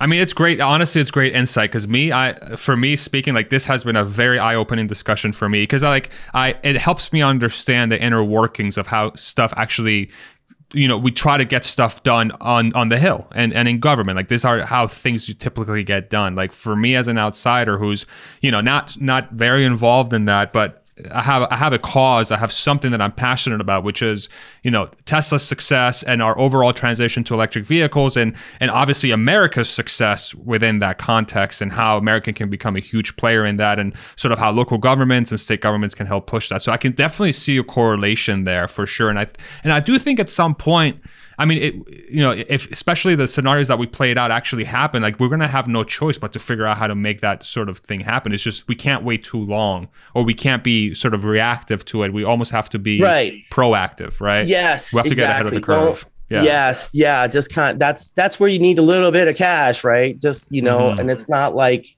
gobs of it, but it's you need some contribution to pay for that canvasser person that knows the district, or that communications director that knows how to, take all these the insights that we're providing and craft material that you would then take on the Hill. Like, there's stuff there that just money it's required, right? But it's not a whole lot. I did have one thought. It just lost my train of thought on one thing that I wanted to suggest. Hold on, it's in my notes. No problem. It'll come back. But anyway, Farzad, I do. You know what? I do think that there are groups out there. I haven't done enough research into them, and so I think one of the things I'm going to do on my show is, even though I'm kind of over the association world, is I think I'm going to try to bring some of them and have some further deeper interviews with them. There's like a group I came called the Energy Innovation. I don't know anything about it. I haven't, but I got a feeling that they're in that direction of like trying to keep the transition happening as quickly as possible. So it's something to also consider. Like, there's a lot of people that sometimes get motivated to start a nonprofit, but the rule of thumb really is, don't start a nonprofit. Find the nonprofit that's already started. Gotcha. Because nonprofit business is difficult. The administrative load is significant. But I like super PACs. It doesn't seem that complicated. It's just some filing and put some cash in the bank, and then you decide what you want to spend it on, right? Like, you could do whatever there, practically, it seems like, which is also the reason I hate super PACs, because we shouldn't have outsized volume of money dumped into our political system. Right. It's just I mean, I think overall, dude, like, and I think that's some of my like partial hesitation into some of this is because of that. It's because, like, we know how government and money interplaying together can be. And again, this is not technically, you're not directly, you're just a separate voice that's like an arm. You know what I'm saying? But like, yes, please, I'm not shilling for this. I'm just saying that's how the big boys are playing, and we're not there yet. So at some point, you got to join that. You got to play the game. You got to play the game. Yeah, I know. I get you 100%. And I think it's a very obvious. I think it's going to potentially become the largest gap for Tesla if certain things play out. Like, if politicians don't wake up and they actually realize that this is a positive thing and they are supportive of Tesla, and if it somehow becomes into a negative narrative, I do think it's going to be dramatically important for that movement to start. I worry that one of the arguments, I'm rooting for Tesla to get a lower priced car on the road. Because I think that's going to be. Do you have a sense of when like that might happen? My gut tells me, so this year they were very open about saying how for 2022 they're not going to start any new models, but probably 2023 into 2024. They've talked about a $25,000 vehicle, which is probably going to be $30,000 after inflation. This whole inflation shit. Yeah, but that's a key component because that'll get rid of the Teslas are just lugged for the rich, like wealthy. And those will drive themselves too. That's the sort of the goal, is that even the cheaper cars will be able to drive themselves as well. So you've really dramatically improved the cost of entry for somebody, because you start having a scenario where you don't even have to purchase a car. You theoretically could just like hail a self-driving Tesla and you pay, 20 cents a mile to get around, which is like a fraction of the cost of owning a car. That's a potential outcome.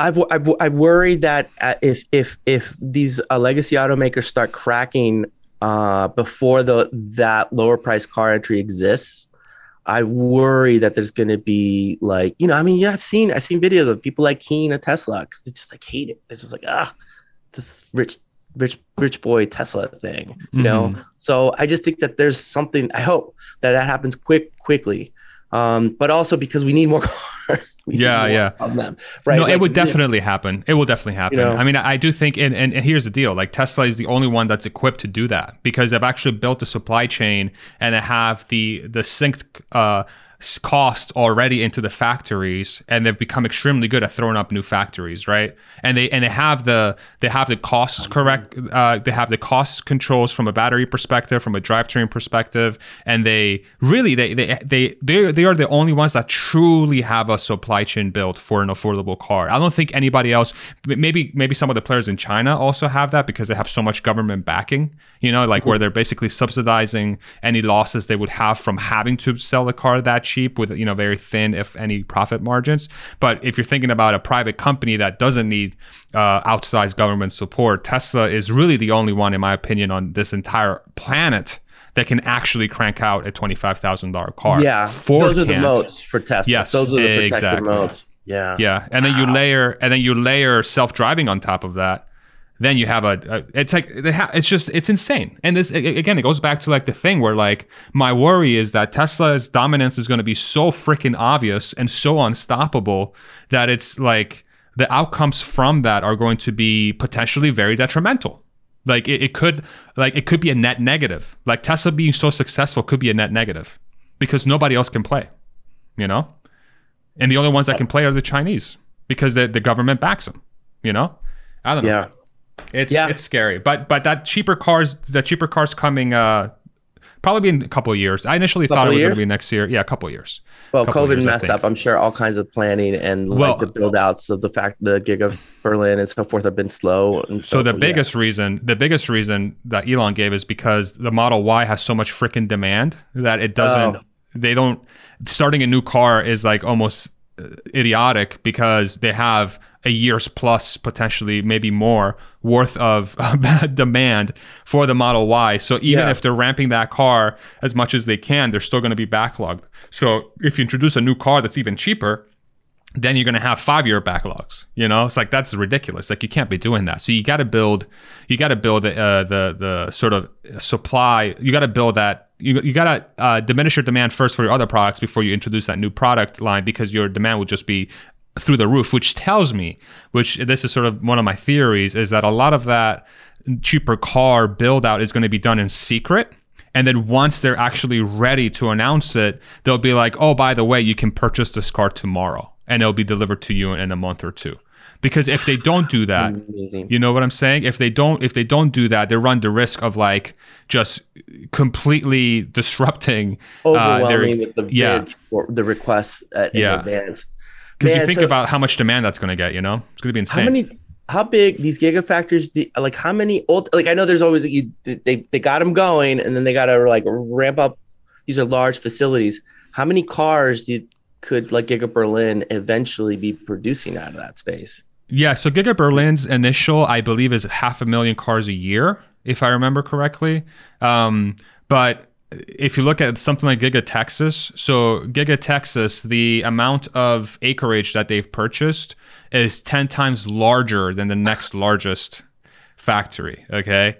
And the factory in Texas can probably crank out in their first phase, and this is me just guessing. These are people just guessing, right? Probably 1 million cars. Fremont is close to 650,000 cars, I believe, right now. If you add up all the models, maybe even higher. Oh my God. Yeah. So it's going to be bananas. And when somebody asked Elon when he unveiled the Berlin factory, like how many gigafactories do you see being built in the next 10 years to be able to get to 20 million cars per year? Then he said 10 more. 10 more gigafactories, or 10 total. I forget what he said exactly. Wow. But even if it's 10 more, they have how many factories right now? 4 factories open right now between the Giga Texas, Berlin, Shanghai, and Fremont. You add 10 more, that's 14. That's still well over 1 million units per year for each one of the factories. So for each factory they throw up, you can assume they're making about 1.4 to 1.5 million cars a year. So. Yeah. Wow. So there's a lot of cars in the pipeline. Yeah, there's a Yeah. lot of Hey, cars in the GM's pipeline. got their first one. I wonder how that. Yeah, yeah. Good luck with them. Yeah. I want to ask you a couple of questions actually before we wrap up. So, I'm curious. Like you said you've talked to 500 plus CEOs and leaders of nonprofits, and you've obviously had a lot of different experiences where you've talked to very talented people, you've talked with leaders and everything like that. So I'm curious, like based on everything we've talked about, but I'm also curious, like within a broader sort of scope, are you overall optimistic or pessimistic about where we're going? Oh, optimistic. Okay, why? A lot more optimistic. Yes, a lot more. I would say that if you had asked me this question like 3 or 4 years ago, I would be a lot more dour about it. But okay, yes, overall, a lot more optimistic because I've seen it happen. I've seen it happen with other initiatives, diversity inclusion initiatives that suddenly went from like non-existent in Washington, D.C. You just have a bunch of elderly white guys sitting around making association trade deals, things like that, to, oh, we need this program. We need and not just a watered down like side stage at the annual event for women to talk about their stuff. Like conservative mentorship, like you can't, if you're an association of any size in the Washington, D.C. area that doesn't have some diversity and inclusion component to it, it don't look good. It looks pretty, it's not good. It's not good. And so that, like, when you think about like, well, what was the financial motivation around that? Who made that thing happen? How did that transpire? That's a whole other story. But at the end of the day, it goes to show that organizations can change and from within with their vested interest and biases and everything that's involved with that. So I'm positive overall. And if not, well, then eventually there'll be enough climate disasters that eventually everybody will freak out and have to do something. That's what's going to happen. I mean, that's the thing. That's it. Like, how much can you avoid doing until, and it does suck, but they don't put a street light on a dangerous corner until somebody gets hit by a car, like that has existed, but it's moving all across in that direction. So the question is now accelerating this effort, moving it faster and making it just like the normal thing. What is you make a product, you should know what the carbon cost is that to the product and what are you doing to mitigate or reduce? You should just know. Now, really hard to do that, but that's the direction every industry has to go into. But that's encouraging. I mean, even after all those discussions, I like to ask this question of my guests who have like had podcasts or I've talked to other people. And generally that's the kind of guidance I get is like they're overall positive because they do see positive change happening in the world. So like, I think, and I tend to agree too. Like I used to be a little bit more pessimistic about it, but the more I talk to people, the more I'm like, yeah, man, there's a lot of freaking smart people here, man. Like the world's got a lot of smart people that are very passionate about doing stuff. And a percentage of those folks will actually be able to execute on those things as well because, either because they're passionate about it or they've made the decision to involve themselves in it. So that's very encouraging. And so that's good to hear. And then, so one more question, actually two more. I'm going to give you two more questions here. Okay. Through this whole 6-year journey with your podcast, what is the biggest thing that stands out to you? My particular journey for my show, obviously, the change, the weird fact that climate change is going to change the way everybody has to do business, and then I'm seeing it happen in real time. And that there are industries that are getting ahead of that. And that there are companies, amazing fucking companies like Tesla, that are not just succeeding at making a change or product, but cashing in. Like they're like the possibility exists to transition us off this course that we're in, this direction. I guess I'm not that I mean, I'm not like an environment. I'm not the crazy environment. Like we need things. We need like, we need plastic. No plastics in the environment. There's just things that we need, but it's like energy costs. I'm not somebody who's just off the cuff. This is just going to happen. But that has been the culmination. That's why I changed the direction of my show. That's why I decided to now I want to talk to those companies making those innovative products. Like I can't just be a Tesla out there. Like there's got to be others. And there definitely are. There definitely are a ton of interesting companies that are creating products. There's like, I had a really cool one where they're generating energy from a thermionic device that you can, basically it's two plates that you can, if you heat the electrons on one plate and some of the electrons will push into the next with the gap, you can generate electricity and that can go into our furnace. They have a product, they want to build it so that you can power, as you heat your water heater, it's generating some electricity right out of the damn heat. We're wasting heat. It's stupid. We're burning natural gas to heat the water because we need hot water. But why is this device not in all those things? It's like simple. Well, not so simple creating they had to use neural network. There's the whole explanation on that episode that he lost me a little bit in the one explanation. I have to go back and listen to it. But they had to use a neural network to actually get the right variability, like the right amount of the material. Like too many electrons creates a backfill, and not enough electrons moving through the thing. It's like super complicated and fascinating, but it's stuff like that I'm seeing everywhere. And so that's awesome. That's fantastic. It's innovation that's exploding, and a lot of it has to do because of AI and the tools that we're getting from Amazon. So awesome. Amazon Web Services, Jeff Bezos. Anyway, thanks, Jeff. Everything leads back to Jeff Bezos. Yeah, I know everything's Amazon and Indiana. All right, one last question before I let you go. What do you think is humanity's purpose? Oh, shit, that's a hard one. Oh, humanity's purpose. It's pretty simple. I think it's a hard one to conceptualize, but it's pretty simple. I think to decide that what it should be, and I think it's to serve others.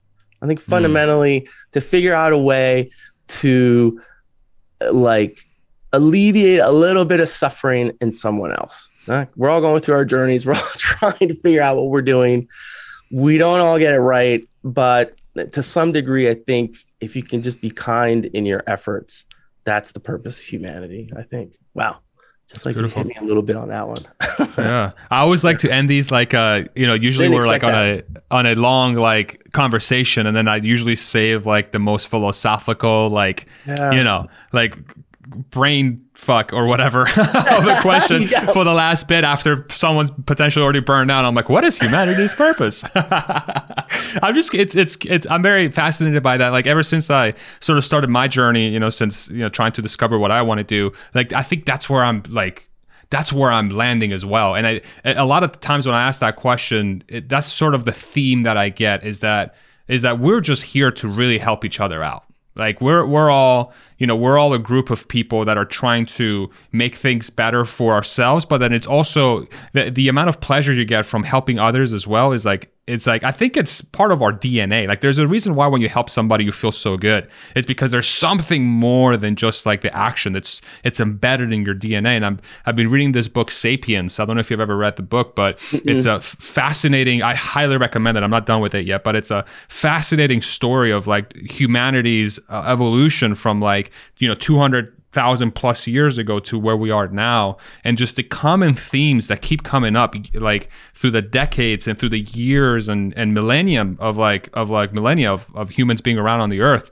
It seems to be like that cooperation is always constant, that trying to figure stuff out together and helping each other out is it's a constant. So the fact that you said that, I think again reinforces the fact that that is embedded in our DNA, and we have to figure out how to get more of us in that situation where we are able to do that, get ourselves out of that freaking rat race that so many of us get stuck in, or either out of because of want or survival, right? A lot of us are stuck in that situation because of survival, and like how can we get humanity to a situation where more of us can do that? So yeah, I feel very deeply connected to what you just said. So I appreciate you. I think there's a sense of satisfaction you can get that you can't get from most things that involves like just lifting someone else up. Knowing that it's not going to do much for you anyway, in the sense that it's not like I'm just helping you up so that I can do feel better. It's just sort of that process of like, I see some pain in the world, taking the responsibility, putting that weight on your own shoulders, and then just moving forward. And one thing to make sure that I contemplated a lot of is, don't get caught up with all the things you're not in control of, like all of the news and all the stuff in the war. Like, we can't do much about a lot of that. But if you spend too much time paying attention to that, then you're not paying attention to the things you can change, which is right now, and the garden you have, and the people you're connected to, and the things you can do today that's within your reach. In fact, doing a disservice to everyone else that's suffering in other ways if you don't pay attention to that and figure out a way to like make life a little bit better for all of us. So that's why I love this. That's why I love the Tesla community. I love the story, and I'm in. I'm so beautiful. Man. I own some stock. I'm gonna hold on to it. Like, this is it. Like, this is. And if anybody wants to start a super PAC, hit up Ernesto. I'm just kidding. I'll connect you to some friends.